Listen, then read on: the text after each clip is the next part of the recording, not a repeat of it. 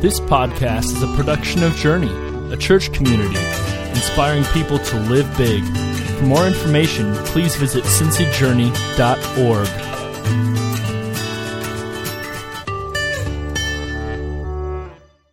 Good morning. Thank you, Daniel. Good morning, everybody. You can be seated. I didn't say that in time. Sorry. I would like to share this with you. For some people that are professionals, they stand up here and the microphone and the lights and the crowd does not terrify them. For me, it's like jumping into a cold pool. So I want to take a minute here, get my bearings, and say, welcome. My name is Brian. I'm a volunteer here at Journey. I am teaching here this week. This is the third week of a series that we're in the middle of that we're just calling Grind. We're talking about what to do with times of trial and trouble and difficulty and how to remain faithful in the midst of that. I'm excited to be here. I would like to pray for all of us and maybe a little bit for myself in this moment, and then we're going to jump in. Father God, thank you for the moments that have brought us here, moments of community, moments of worship, moments of music. God, we come to this moment, and this moment's about words. We open up your word. We open up Scripture. We'll read some of that. And we'll talk through what it means, where it comes from, how it applies. But God, words are easy. It's easy to read. It's easy to hear. But God, the more important thing, what I pray that you do in my life and my heart and the lives and hearts that everybody gathered here is that you help us to not just to hear, but to listen. That words like seeds would plant within us. That words would not just be words, but would be ideas, promises of hope, of encouragement, of direction. They would be reminders of things that we knew already but forgot. God, I pray that you, through your Holy Spirit, inhabit this place and this time, our hearts and minds and thoughts. God, be with us this morning. In all this we pray. Amen. So week one, we introduced a really powerful metaphor that I just want to remind everybody about. If you weren't here, I think it's a useful thing to remember. We talked about coffee. And I like coffee. I love the smell of coffee. Even when I was a kid, I loved the smell of coffee, even though I hated coffee. It wasn't until I was past college that I learned to actually like tasting it and drinking it, but I've always loved the smell of coffee. And we talked about this metaphor of how coffee, the beans are roasted and prepared and then ground. And it's the grinding of those beans that releases the aroma. And it's the grinding of those beans that release the flavor. And that there's something about that that's true in our lives, that when life grinds on us, that starts to release what's within. And the powerful promise there is that if you are a believer, if you've allowed the Holy Spirit to work in your life, that we hope and pray that what will be revealed when life grinds on us is Jesus. That Jesus would be revealed as we're ground by life. I love that reminder. I've heard it said that character is what you do when nobody's looking. The problem, especially in the social media age, is that somebody is always looking. I would tweak that and say that character is what you do when your truest self is revealed, your truest instincts kicked in. And usually that's when you're under stress. When it's the grind of life, the trials, the struggles, the day-to-day blur, when you're tired at the end of your rope, the true you is revealed. And as believers and disciples and followers, the positive hope of that, the positive aspect of that is that hopefully in those moments, it will not just be me that's revealed. It will not just be you or us, the church, that's revealed, but that Jesus will be revealed. Last week, Joe pointed us toward this idea of contentment. And there's a spiritual side to this as well. When we have an eternal perspective and an awareness and appreciation for the amazing grace that God has shown for us, then we should allow ourselves to be moved to contentment. The big picture is important, and you're going to hear me talk about this big picture perspective all the time this morning. But the big picture is important to remember and remind ourselves that Jesus is enough.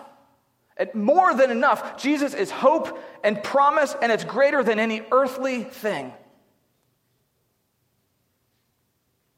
And so again, our response to this grind of life is a spiritual response. It takes a spiritual perspective to see our adversity as an opportunity for the Jesus inside of us to be revealed. There's that aroma. It takes a spiritual perspective to free ourselves from that yearning to escape. If you're like me, when those trials hit, there is a strong part of it that wants to be anywhere else. Make them go away, make me go away, so somehow to escape. But the faithful spiritual response, even in the midst of those trials, is contentment with an eternal perspective, because we know that something bigger is out there.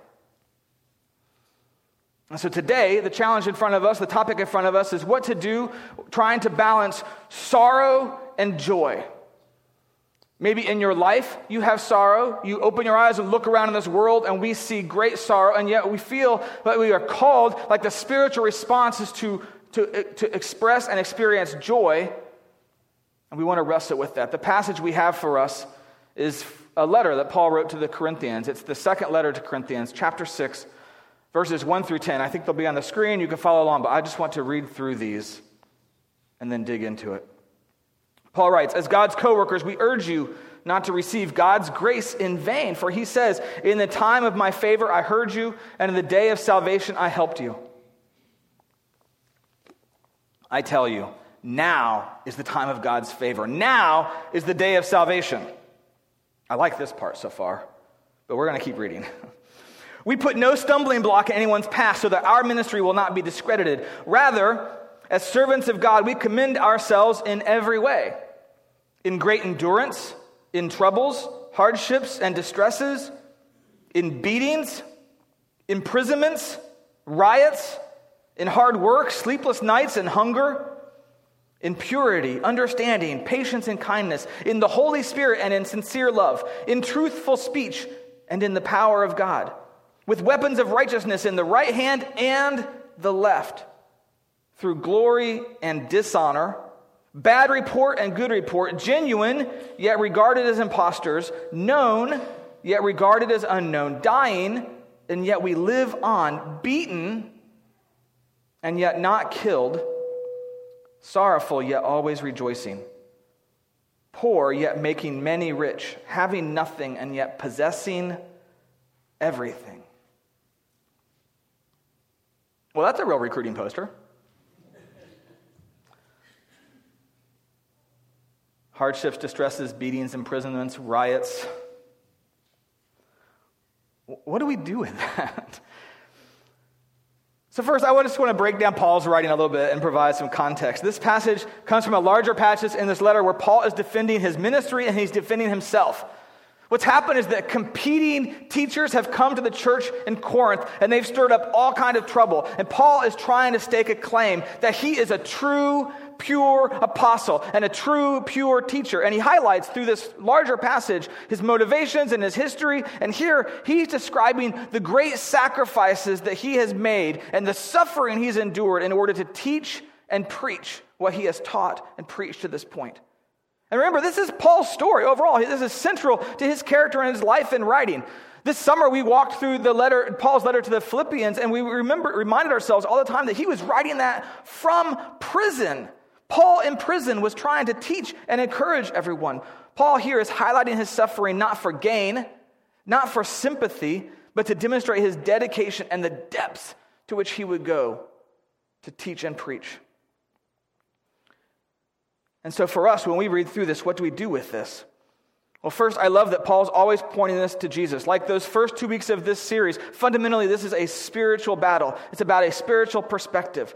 To Paul, those sufferings, beatings, imprisonment, and all of that, even those, which seem giant in my mind, those were minor trials.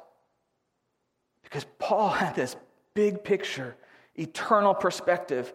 And he knew that God and the person of Jesus and the hope of forgiveness and redemption, that was enormous compared to the trials of just this life. It's just one life.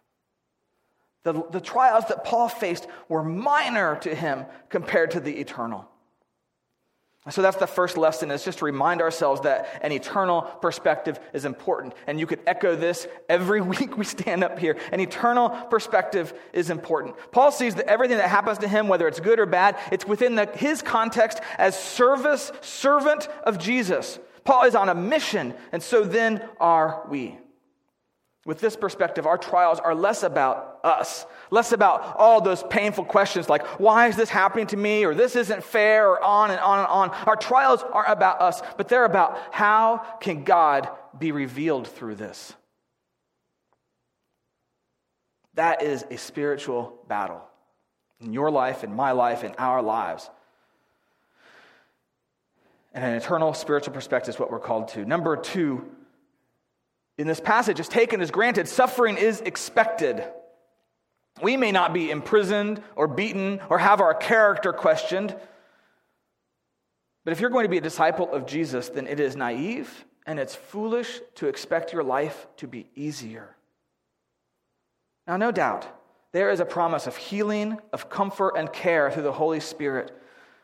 But so often, I think well-meaning believers and well-meaning churches seem to give off the vibe that faith is going to make your life easier. I think Paul actually would argue the opposite. That a faithfully lived life is more difficult. It's more difficult to pursue righteousness and holiness. It's more difficult to open your eyes and see the world around you and respond to those opportunities to preach, teach, share, care for those things around you. That will bring you trouble. A faithful life is likely more difficult, and we should expect that. But again, that big picture, that big timeline is in play. All of this is done within the mindset of eternity. Often in churches, you'll hear faith, Christian faith, discipleship described as religion versus relationship with Jesus. And this, I think, is the achingly seductive draw of religion. And if that dichotomy doesn't make sense to you, then I want to talk through this just a little bit. This generic, abstract idea of religion is this promise that if I just do this and this and this, then my life will be easier and I will be right with God. And so much of this is embedded into our cultural expectations of church. If I'm basically a good person and I go to church, maybe volunteer a little bit, maybe give a little money, and so on and on and on and on, then my life will be easier and I will be made right with God. #blessed. Instagram it. But that's religion. This idea that there's a formula in play, that there's a checklist to follow and a predictable result. The reality is that we are called into relationship with Jesus, and relationship with Jesus sounds really nice and fuzzy until you realize that relationships are much less predictable. Jesus doesn't care about your ability to complete a checklist. Jesus cares about your heart, your very soul, the things that motivate you, your faith, your trust. Like, in what do you really trust? Your family, your friends, your relationships, your savings account, your power and authority at work? Or do you trust in the promise and the power of God's grace? Do you trust that you have been forgiven? You have been forgiven. And likewise, you should be quick to forgive others. So no, faithful relationship, but not religion, will not protect you from suffering. So I would like to quote one of the great classics of our time, The Princess Bride. I don't know if you've seen The Princess Bride. The laughter indicates maybe you have. If you haven't, go watch it. Great. And there's even some theology buried in there. Because Wesley, I don't think he's Wesley here. I think he's the man in black, or what he was called. The man in black says to Princess Buttercup, "Life is pain, Buttercup, and anybody who tells you otherwise is selling something." I suspect Paul would agree with that. But for Paul, it wasn't the pain that mattered so much as how God could be glorified through that pain.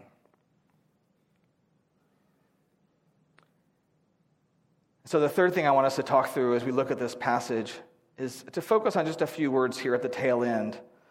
He's talking through all these things where they were seemingly contradictions, like they were known but regarded as unknown, and dying and yet we live on, beaten but we weren't killed, But then this phrase just jumps out at us today: sorrowful, yet always rejoicing. And I want us just to dwell there for a few moments. And I want us just to accept that joy and sorrow, or joy and sadness, these really pure, abstract emotions, they can exist simultaneously, and they can exist in tension simultaneously. I tried to come up with a great catchphrase for this bullet point, but I never got there. So it's joy and sadness exist simultaneously and in tension. There you go. Memorize that. I think we need to wrestle with how we should feel about things as a spiritual response. Our emotions are raw and they're varied. I like the thinking about joy and sadness because you can distill so many things down to that. We've got all kinds of words where we might try to describe our various emotions across the continuum, but we can distill things down to joy and sadness or joy and sorrow. And I think so much of our human nature draws us to treat them like an either-or proposition. Like you're either joyful or you're sad. Or something is either worthy of being joyful about or it should lead you to sadness. But I think that in a spiritual lens, both joy and sorrow are good, mature, faithful responses to this world. Now, we can hop all over biblical narratives for some examples, but I want to just take a couple really simple ones. In Paul's letter to Philppians, which we read this summer together, Paul said, "Rejoice in the Lord always." And Paul, as he was writing or dictating this letter, he repeats himself. He says, this is so important, it's so critical, it's so simple, it's so straightforward. I'm going to say it again, rejoice. Rejoice in the Lord always. And I think we, as believers, as churches in America, we are tempted to land on this side of equation. That somehow faithfulness means embracing, rejoicing, to the point that it almost becomes kitschy. Like everything is okay, we're always so blessed. And I wrestle with that. I imagine some folks in this room wrestle with that. Many of us have walked into rooms that just felt too faithful, right? Too cheery. For me, it was always Christian bookstores. I'm sure that's a little bit of blasphemy, so please forgive me. But I usually try to avoid them, to be honest, and thanks to Amazon now, bookstores are dying, so that's not probably good, but I usually try to avoid Christian bookstores. All the kitschy home decor, it was just too much. I like the idea, the core idea of surrounding ourselves with Scripture and learning it and memorizing it and reminding ourselves of it. But if we're going to do that and do that well, we need to have a holistic view of Scripture. And I hope somebody can prove me wrong later today and send me a picture, but I have never, ever seen, rather, as servants of God, we commend ourselves in every way, in great endurance, in troubles, hardships, distresses, in beatings, imprisonments, and riots, in hard work, sleepless nights, and hunger, on a plaque. So yes, we need to rejoice in the Lord and rejoice in the Lord always. Paul directs us that, but there is another side to that coin that we don't want to ignore. Now, it seems to be a thing when you become a teenager, like things that were about 2 decades before you were cool. So I'm going to date myself. It depends on where you fall on the age continuum, but I was in high school in the late 80s and early 90s, so that meant the 60s were hip and cool. And I loved 60s music, and I loved when I encountered a song I want played for you. If you know it, all you need to hear is a few bars. If you don't know it, you have no idea what I'm talking about. So we're going to listen to just the first few words. Oh, okay, or not. I'll just read them to you. Oh, okay. There is a season, and a time to every purpose. So this is a song called Turn, Turn, Turn by the Byrds. I think it dates from 1965 or so. I have no idea. I've refused to go look. I don't want to know. I don't know if the Byrds were believers or just anarchists or stoners, or maybe you could be all those things. I don't know, and I don't know if I want to know who they are, but they helped generations of people memorize a remarkably nuanced portion of Scripture. And I'm grateful to them for that. I've always wondered how many people know this song and can sing along to it and have no idea that this is almost a word-for-word quote of this passage in Ecclesiastes. So we turn to Ecclesiastes chapter 3. There's a time for everything and a season for activity under the heavens. There's a time to be born and a time to die. There's a time to plant and a time to uproot. There's a time to kill and a time to heal, a time to tear down and a time to build, a time to weep and a time to laugh. There's a time to mourn and a time to dance, a time to scatter stones and a time to gather them, a time to embrace and a time to refrain from embracing, a time to search and a time to give up, a time to keep and a time to throw away, a time to tear and a time to mend, a time to be silent and a time to speak, a time to love and a time to hate, a time for war and a time for peace. Turn, turn, turn. As believers, I think we need to look at both sides of these equations, and we need to find those appropriate times.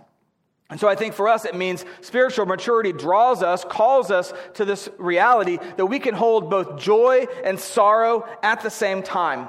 And I want to provide some really big macro statistics and a story to tell you to demonstrate how I think this might be true. I want to talk through some statistics that are quoted. This is very official. I'm not sure where I landed here, but from the 2015 United Nations Millennium Development Goals Report. And these are bullet point highlights from the introduction, and these are straight quotes out of this UN report. Extreme poverty has declined significantly over the last 2 decades. In 1990, nearly half of the population in the developing world lived on less than $1.25 a day, and that proportion dropped to 14% in 2015. Globally, the number of people living in extreme poverty has declined by more than half, falling from 1.9 billion in 1990 to 836 million in 2015. And most progress has occurred since 2000.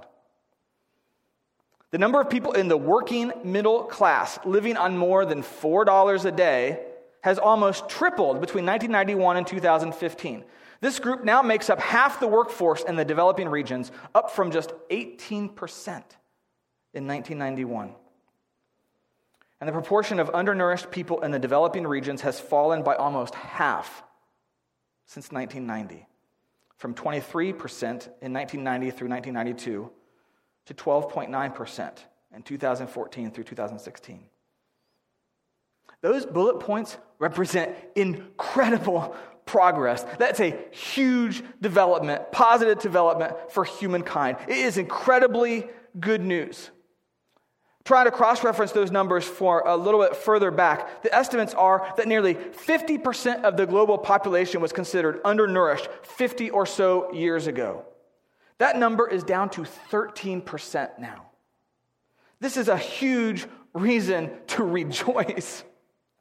These are families and generations and communities with radically different lives than just a few decades ago. We should rejoice in that. But 13% of our globe still represents about 900 million people. To give a small sense of scale, the U.S. population is about 325 million right now. So it's about 3 United States worth of people who don't have enough calories to survive.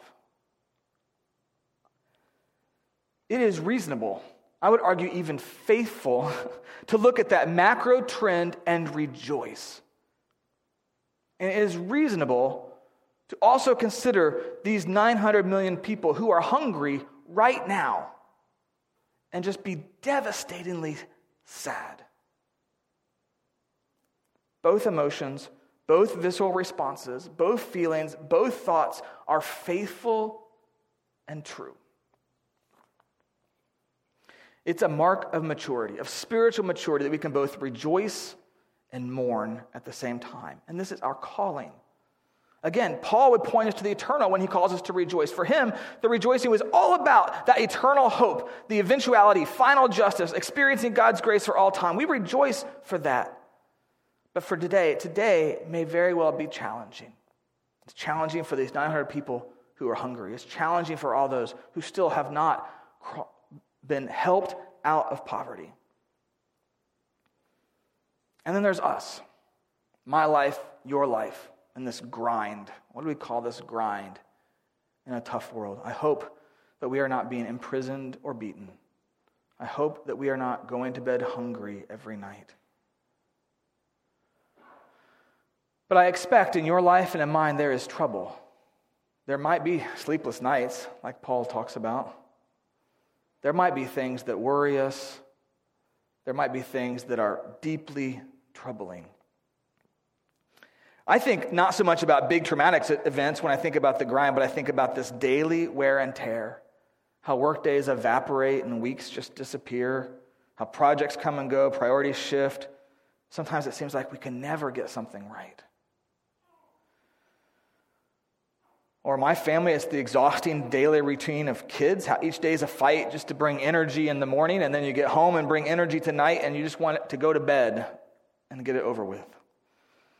In the midst of that grind, there's often little thought about enjoying it or ensuring that I or my family get the most out of it, or opening my eyes and looking beyond myself for reaching out to others, to sympathize, to help, to do anything other than my own self-centered, priority right then.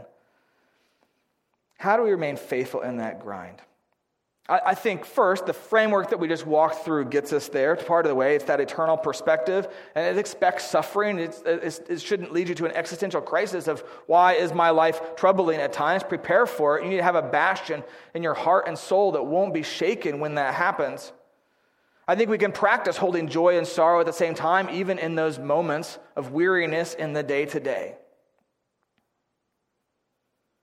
If you find yourself there struggling, I want to talk through just a couple bullet points of suggestions. They're echoes and restatements of what I have said already. The first is keep that perspective. There's a big picture in play.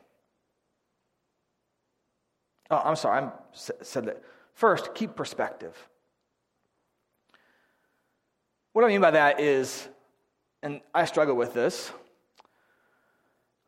when I've been waking up in the middle of the night by my child, when work isn't going well, all these things, there's this emotional, I don't know what it is. Maybe it's just me, but I feel like that's the weight of the world. My life is so unfair and difficult and hard. And so I maybe not memorizing, but at least remembering Paul's passage. Paul's standard for troubling life is beatings, riots, and imprisonment. So losing 20 minutes of sleep when my kid woke up in the middle of the night, and then I went back to sleep in my warm, cozy bed, it is a trouble, but let's be clear to myself and to one another about where it fits on that trouble. And if you're having sleepless nights, I don't mean to mock that. Sleepless nights they can be difficult and wear on you. But we need to keep maybe the proper perspective of what our trials and our troubles are. We want to rejoice in that big picture. I've talked about that, right? For Paul, our lifetime was short, and eternity was forever. Right? I listened to a pastor speaking about this, and he was kind of vamping on this idea. It's just a lifetime. It's just a lifetime of trouble. It's just a lifetime of beatings and imprisonments. It's just a lifetime. It's a short period of time because eternity is forever. And life has that weird, almost miraculous thing that it seems like our lives last forever and yet not at all, right? So I think we have to wrestle with that. It's just a lifetime. And last bullet is I think you can practice this. In the midst of those trials and troubles, we can practice that spiritual discipline of holding both things as true. We can mourn, we can have sorrow, we can have sadness, we can experience that exasperation, whatever it is in our lives. But we can also rejoice. Maybe the rejoicing is that our troubles are here and not here.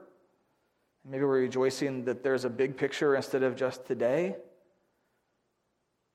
We can rejoice in all kinds of hope and promise from Scripture. And hopefully we can rejoice because we're a part of a community. One of the beautiful benefits of community is that all of our lives and stories are all over that map.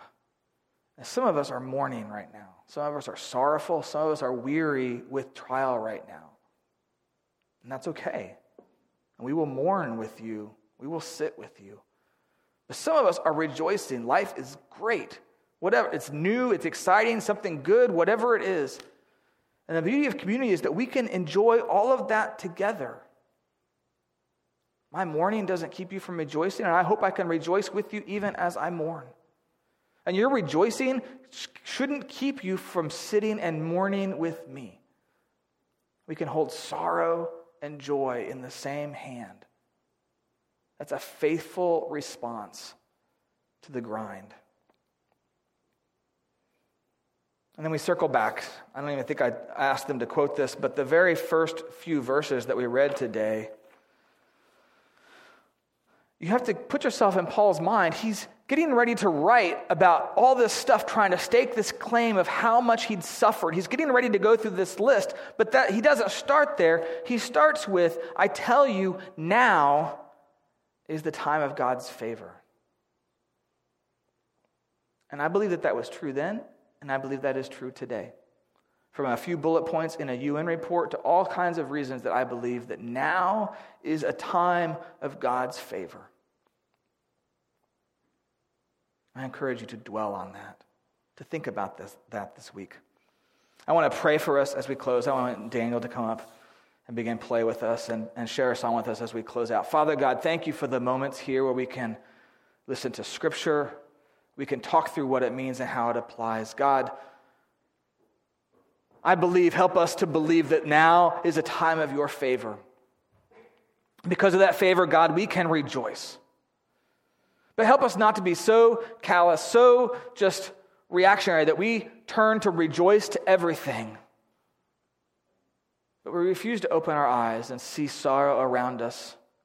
God, help us not to panic when that sorrow ends up on our doorstep.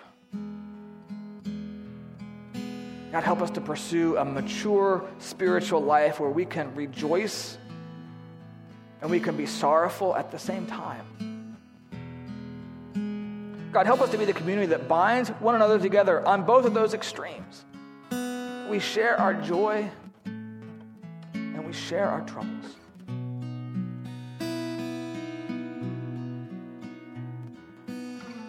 God, help us, despite wherever we are, whatever those troubles are that are in our lives, to remember the big picture of hope.